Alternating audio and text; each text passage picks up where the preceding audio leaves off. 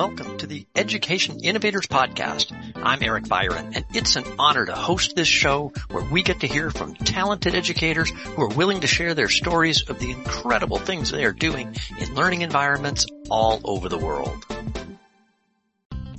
White male students still did better playing with the game, but the improvement for female and minority students was much higher. And that was a bit of a surprise to us. Now we know why.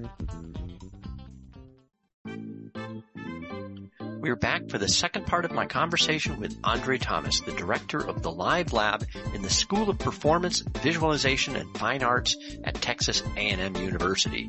For his full and very impressive bio, please see the show notes and please listen to part 1 if you haven't done so already. In this episode, we take a close look at Variant Limits, the game André and Triceum created that teaches calculus. I've been in and around the video game industry with an interest in learning games since 2006, and I can tell you, I've never seen any learning game that comes close to the standard that Triceum's games set. Keep listening to learn more. So let's talk about proven.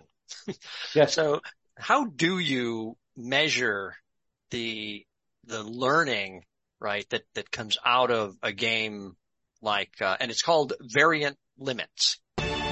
Welcome to Variant Limits, a revolutionary new way to teach calculus, an innovative tool to empower and engage students. The first in a series that will transform the calculus experience. Play to learn with Variant Limits.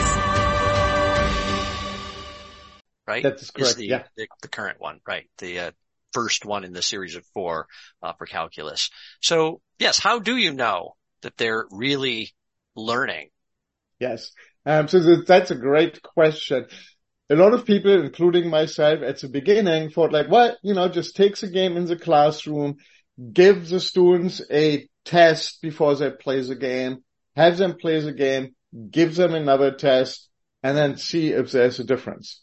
Well, research will tell you the very notion of giving students a test and then giving them a similar or the same test again a few weeks or a month later, you will see improvements, even if you do nothing. So if there's absolutely nothing in between, because by the very notion of taking the test, you're already biasing your students. So you're going to be seeing some improvements there. All right, please don't tell the Poly Youth because I used that strategy to get funding for the second round of development. So the other thing you have to take into account is when measuring that is typically there isn't, let's say you have 1 month, right? You administer a test and then you administer another test a month later, and in between they play the game, but they also have classes. So they're not doing nothing. They're actually going to class. And so how do you differentiate between, the knowledge gain between what they learn in class versus the knowledge gain that they learn from the game? Yep. So the way to set that up is with a control group, where you literally, and that's what we did here, we had a control group that did instructions as usual, plus, because the game was assigned as homework, plus homework that was equivalent, but not the game. And then the experimental group that was getting the same instructions and playing the game instead of the traditional homework. And now we measure the difference between these two groups at the end of the intervention and at the end of the semester. And the way we measured that, we took the standard calculus quiz or tests that they get throughout the semester and final exams, final grades. Because instead of creating a different intervention, it's like, well, hold on, they have to take this test anyways. We get prior years of grades. We can take the same standard test that's being used for which they're being graded, and we compare those two groups against each other immediately after the intervention when they take the test, and then at the end of the semester to see, did this help or was this just a short term thing. Because sometimes, things are, you're getting prepped for a test, you do well, but there's long term, it doesn't really build on it. While in math, a lot of the concepts building on each other. And the reason we started with limits, if students get limits, if they conceptually understand it, they will do better in the rest of the calculus sequence. And the test actually supported that yes, they did better right after we gave them the game to play and significantly better at the end of the semester. And the really surprising thing for us here was that women and minority students did significantly better than white male students. White male students still did better at playing with the game, but the improvement for female and minority students was much higher. And that was a bit of a surprise to us. Now we know why. And of course, it was a very pleasant surprise. All right. So you know why. Why? Oh. Don't leave us hanging, Andre. Right. So, math, like you said, it's very intimidating. Yeah. And so when you are a minority student, when you're a female student, you already have more anxiety or tend to have more anxiety about math. Less confidence. And so, yep. Less confidence. And so when you do your traditional assignments and you fail once, you fail twice, you tend to, I'm either going to drop out or this is, your own belief just comes back to you. It's self-prophecy. Yeah. Versus in a game, I can try again. There's no pressure of somebody watching over you. Oh, you have to get this right now on this test versus, if it takes me 10 times, I get it right. And so our theory is that because the game is a safe environment where they can try, where they can experiment, they can safely fail over and over again until they get it right. And that getting it right, more of them get it right at the end versus with traditional methods. And that's why we see such a bigger improvement with female and minority students. Yeah. Well, this is actually one of the concepts for me in learning game design. I did this with the Poly, even with my low res 2D games, but we actually intentionally set some things up so that they would fail because I knew, right, if you just go through the game and everything just works, you learn much less than if you get halfway through and it kind of blows up, right? You go, oh, that strategy does not work, right? Because once you figure out why that strategy doesn't work, you've learned more than probably if you just stumbled upon a working strategy without understanding why it works, right? Yeah. So yes, failure in a game is actually really good learning. Failure in real life is we learn more from our failures than we learn from our successes. Yes, absolutely. Yeah.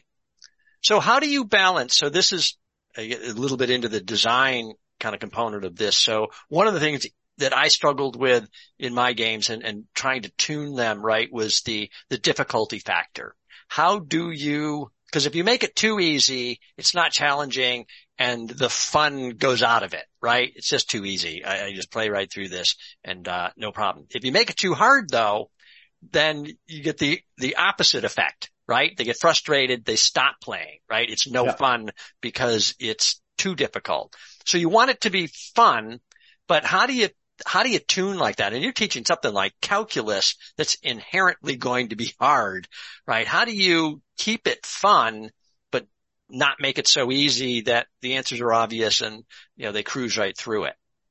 Yeah. So that's a very, very challenging thing. I mean, that's the special sauce, isn't it? Yeah, exactly. But the way we do it is we start off with very, very specific learning objectives and also with assessment. How do we know that somebody achieved the learning objective? Once we have those, we'll also determine, once we have the learning objectives, what prior knowledge does a student need to know? Because you can take our calculus game and I could, no offense, Eric, I could give it to you, but you're probably not going to finish. Because you don't have the foundation Because I'm dumber than a brick. No, because you don't have the prior knowledge. You worked with me, you know. It's all right, Andre. You don't have the prior knowledge that's required. And so you have to be aware that there is a prior knowledge component. And then there's a concept in education that's called scaffolding, where you literally build on, prior concepts. Okay, we assume a student understands and is able to do X. Well, if they can do X, now we can introduce them to Y.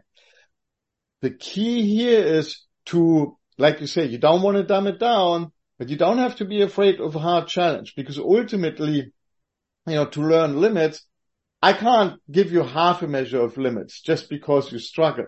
They all have to get to the same end point. Yeah. Some students get there in 1 or 2 tries. They breeze through it. They got prior knowledge. They may read up on it. And it's typically your A students. They're going to ace it. They're going to coast through. It's like, wow, no issue. Some students really, really struggle. They take, and so I take the variant game, for example. It takes an average of 6 hours to play. I mean, a great student probably gets through in, 2 or 3 hours because they know the material. But students that are struggling may take 20 hours. But they all get to the same point at the end. Because somebody said to me, why would you give somebody 20 hours of homework? It's like, well, how much time should we allow for somebody to master something? Should we say, well, after 10 hours, if you didn't get it, well, you just don't worry. Well, you didn't get it. No, we want everybody to get it. And so in the game itself, then when you see students struggling, if they're like trying the same thing 10 times and not progressing, you bring in help, right? You bring in through, a help system. So we have a little character in the game that will talk to the player and provide some hints and so on. They can also look up some hints so that, because what we don't want is them getting stuck and never moving forward because we haven't achieved anything. So you gotta have to create some form of a help system to help them along, and they eventually get it. Except for us, every level has an assessment at the end of it, where here they're on their own. They have to master that on their own, and it's designed in a way that trial and error will take you weeks, months to get to the right answer. Right, yeah, right. If you're just guessing, you're not gonna get through. You actually have to know. And so we found people that, I can just guess and game the system. Then they got to the assessment puzzle. It's like, oh, well, this is taking forever. I better learn this stuff. I was like, yes, okay. And remember, games are designed to not replace traditional materials, readings, exercises, lectures, and so on.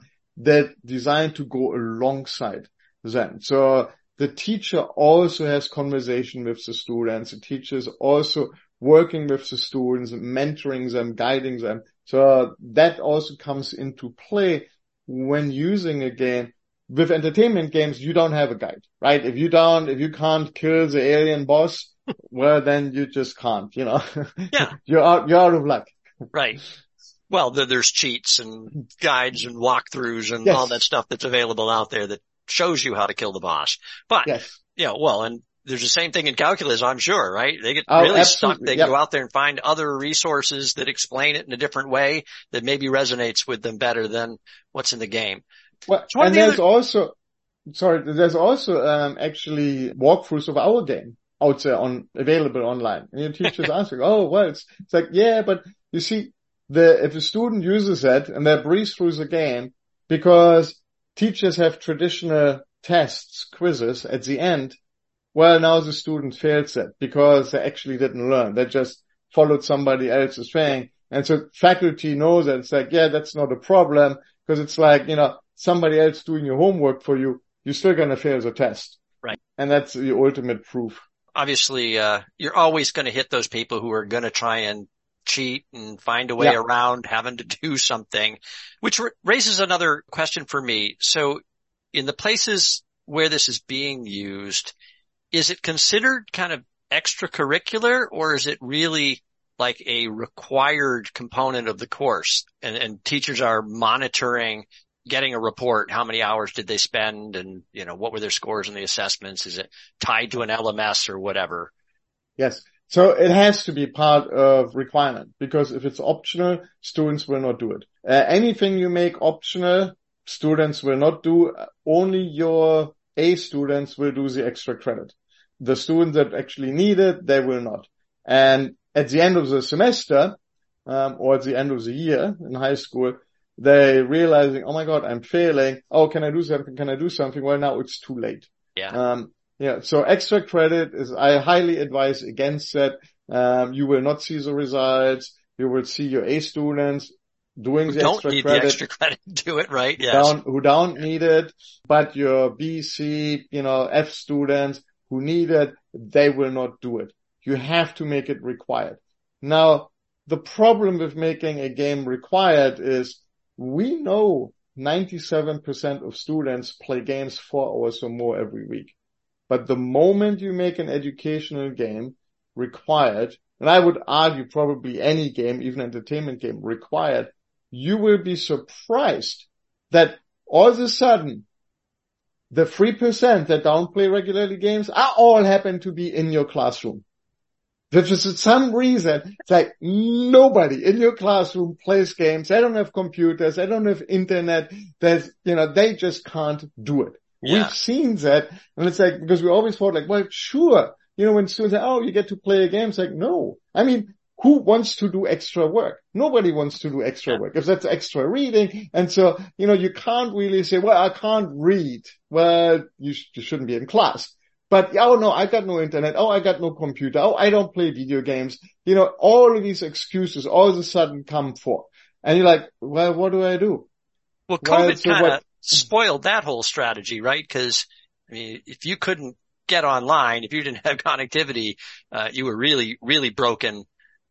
Right. But you're still gonna get those excuses. And so what we recommend to faculty and to teachers is make it required, but make it a choice to the students to say, okay, here is traditional math homework, versus here's playing a game. You can choose one or the other. Here's reading a book, writing an essay, or playing a game. Oh, all of a sudden you find, 90+%, if not all, will choose the game because now it's their choice. Yeah. And it works really, really well. But if you don't give them a choice, what we've seen, and it took us a while to figure that out. And we had faculty that came to us, got horrible reviews. The students hated it and so on. Don't know what to do. And that's like, okay, well, what if you provide them an alternative? Do A or B, with A being traditional homework and B being the game. And all of a sudden it's like, they're all playing the game and my reviews are tremendous. They really love it. It's like, yes. Okay, good. Yeah. Yeah. No, it's, classic psychology, there and the students. Yeah. So I have a question about if you will, kind of the investment in developing a game like Variant. So how long does this take? And, you don't have to give me cost numbers necessarily, but, give me some idea of the scale of producing a game like that. How many people involved and how long? Yes. So, Variant took just under 3 years, a few $1 million to develop.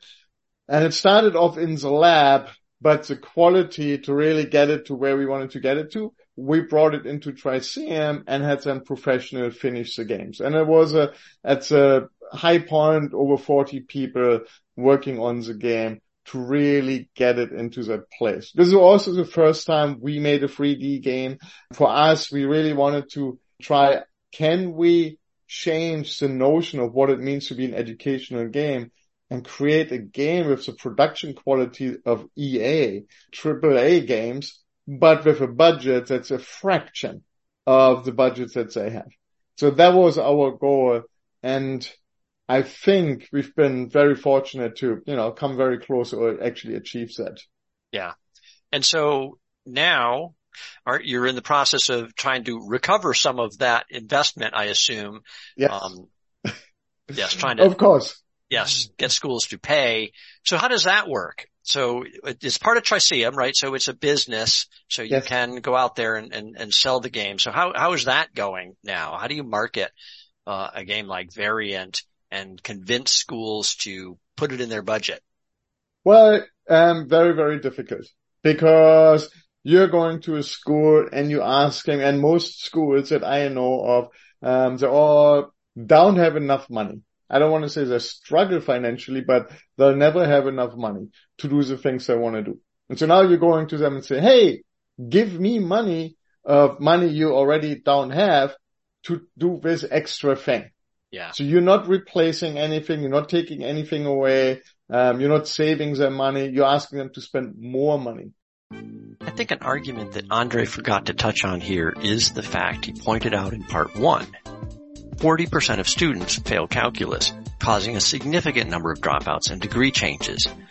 There's a cost to the university when students drop out due to not being able to get through calculus that can be minimized with a game like Variant Limits. Some schools will do it, and many schools don't. So that's why we don't see educational publishers out there. That's why we don't see the exactly successes the argument EA made, right? We saw in the early games. Now, that's not the only thing. And so we first started out going door to door, knocking on faculty stores, say, hey, we've got this thing. And that's, how we got our business. And the faculty that are using our games, they've been using our games for years. It's very, very, once if it's a good game and if they see the results that they're expecting, it's very, very sticky. But it's very, very labor intensive to do that. The other side of it, and so we have no mass penetration. Yes, we've got schools all over the world that are using it, but we're nowhere near yet recouping our investment. The other side of that is there's no platform out there for educational games. Because one game, a school doesn't want to buy one game. A teacher may use one game, but a school wants a catalog of games. So if I go to university, I go to a high school where I don't want one calculus game. I want 10 calculus games, and I want chemistry, and I want biology, and I want for all these others. So I want to buy a catalog and makes it available to my students. Well, that's not available today. Some people tried, they're creating really, really cheap, quick games, and obviously that's not working because people don't go for cheap, quick stuff. So having, oh yes, look, I've got all these little flash games, every subject, but they're not really games. They're not really teaching. So because teachers aren't idiots and neither are students, you have to deliver something of high quality. Yeah. And so a platform is missing that connects into LMS systems, that delivers games where other companies can house their games on, like the Steam for game-based learning, but that also supports the teachers with grading and so on. All of these things are not in the marketplace. And it's like, what we say is in game-based learning market right now, we've got a car, like in 1890, you got a car and it's like, oh, wonderful. I can get from New York to LA with a car. That's great. But hold on. There's no streets. There's no mechanics. Yeah. There's no gas stations. So the whole infrastructure doesn't exist. You're like, well, the car is nice. I'm going to go back on my horse because, the infrastructure to getting me to LA from New York is there, where with a car, it is not. So we have to create the infrastructure. And that's what we actually been doing over the last few years at Triceum, is developing exactly that infrastructure that we believe is needed, which is going to be a tipping point. The other side of it is, even if the infrastructure is there, you still gotta have to have a value proposition to a school where instead of them spending more money, they're saving money. So buying your game, they're saving something else. And obviously it's not, oh, well, we can get rid of teachers, we just use games. Well, no, that's clearly not the equation, right? And so you have to create a value proposition. Okay, what can they save? What can, they do away with when they use the game? Because now with that value proposition, you have something, because unfortunately it always does evolve around money, right? I mean, it's a business and schools have very little money. And so they have to be cautious where they're spending their dollar. If they spend them over X versus over Y, you have to give them a reason to, okay, well, you don't have to spend it on X and you can spend less on Y, i.e. your game. Now you have something that actually works. Any other way, it's not going to be sustainable. If they have to spend extra additional budget on your game, it's not sustainable, because schools, unfortunately, are not really investing in the success of students, right? So, ouch. Okay. Yes, and it's very harsh, but if you look across the planet, we don't really have, okay, dollars spent versus A's awarded, right? Students are graduated. That's a commercial equation that we would use in industry, but that's not a school equation, right? And it can't be, to be honest, because schools shouldn't be a commercial enterprise. Now, there may be for-profit schools, that's how they calculate, but I think they're calculating more on, okay, tuition dollars received versus students graduated. And so the incentive to graduate students successfully, I have not really come across that as a metric, because the students are also all different, right? Not every student is going to get an engineering degree. Not every student is going to get a psychology degree. I mean, in the US, the students that actually finish a degree is a bit over 50% compared to those that start a degree. Yeah. Well, imagine if you'd now tied dollars to that and made that, well, we would be in a very bad world.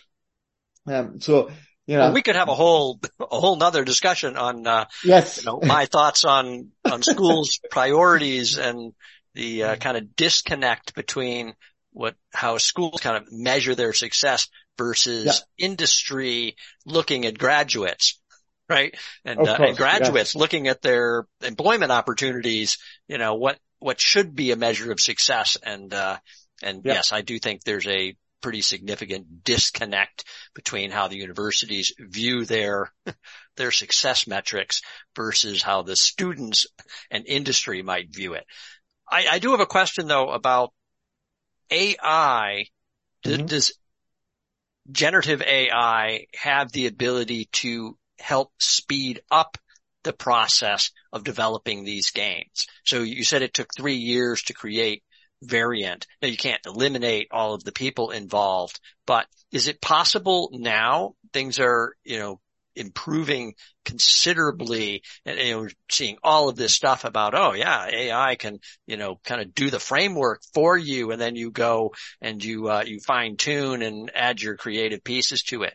Are you guys looking at that in terms of your platform? So somebody could kind of come in and say, I have these learning objectives, and AI can kind of get you, 50, maybe 70% there with the framework of the game, and then you go in and you make it fun and do the rest of it. Is that possible?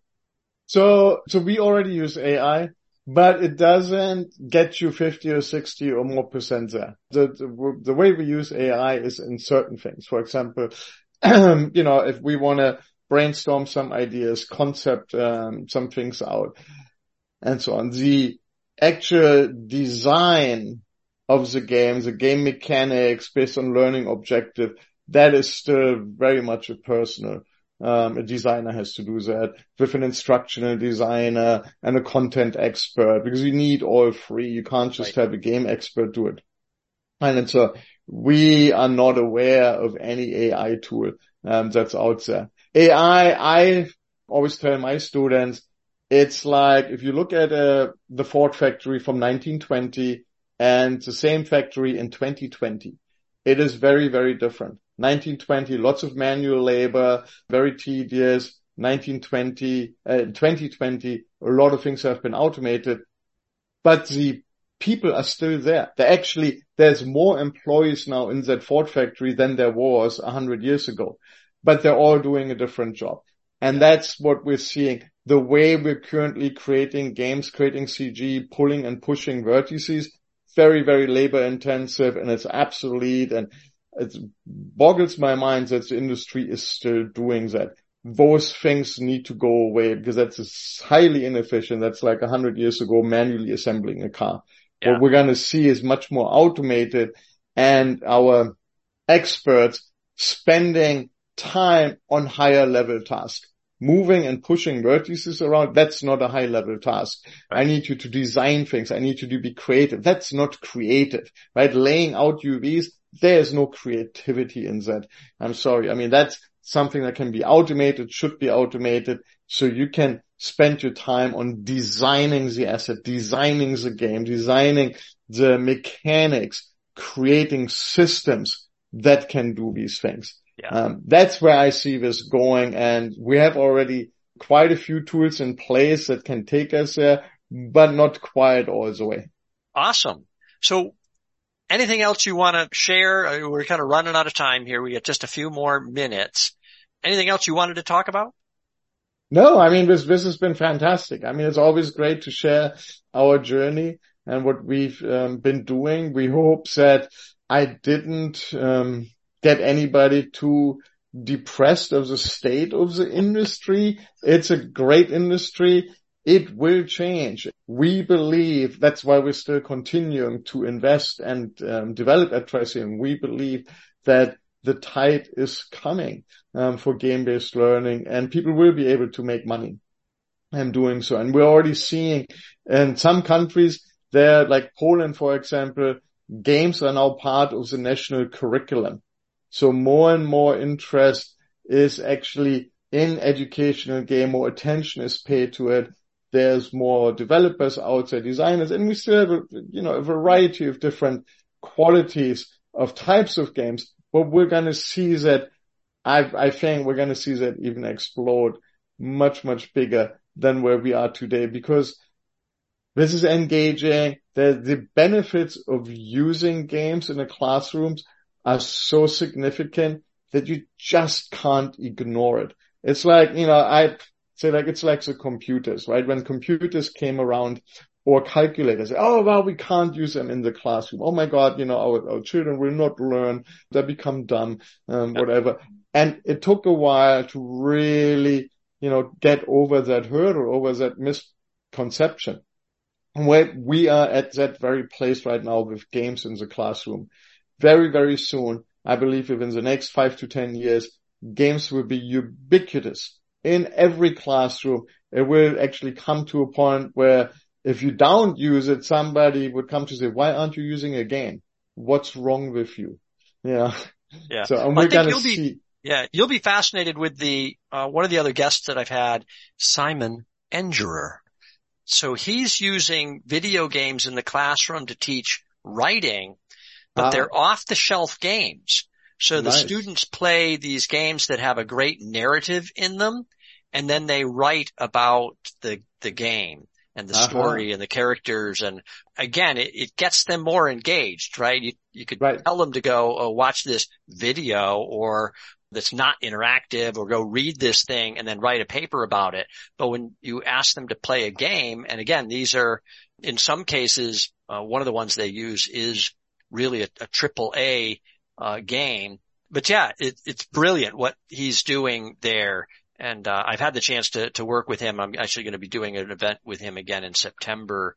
Really fun stuff. But I thank you so much for taking the time out of your busy schedule to share your story with me and my listeners. I know that folks are going to be fascinated by what you're doing. It's really, really impressive. I hope they go out and look. I will put links to both the games in the show notes. So if people want to go check them out, hopefully they will see how valuable they are. Maybe you gain some business out of this. Well, thank you very much for having me. It's been a pleasure, and it's always great to see you, Eric.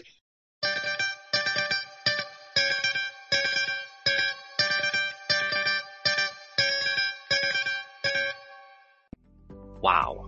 Great stuff from André Thomas. One of the smartest, most talented people I've had the privilege to work with over the years. I so admire his dedication and persistence in the pursuit of learning games and the commitment to build the infrastructure to support mass adoption of games for learning. I encourage you to check out the links in the show notes. I'm telling you, these games are impressive, but don't take my word for it. And just to be clear, I have no financial or business relationship with André and Triceum. This is not a paid advertisement. I just love what they're doing, and I hope you do also. If you're enjoying this podcast, despite the fact the host has never taken calculus, please subscribe and share. We have more awesome guests lined up and amazing stories of innovation and education that you don't want to miss. Please reach out if you have comments or suggestions. I'm Eric Byron. Thanks for listening to the Education Innovators podcast, and thanks to all those education innovators out there. You are making a difference.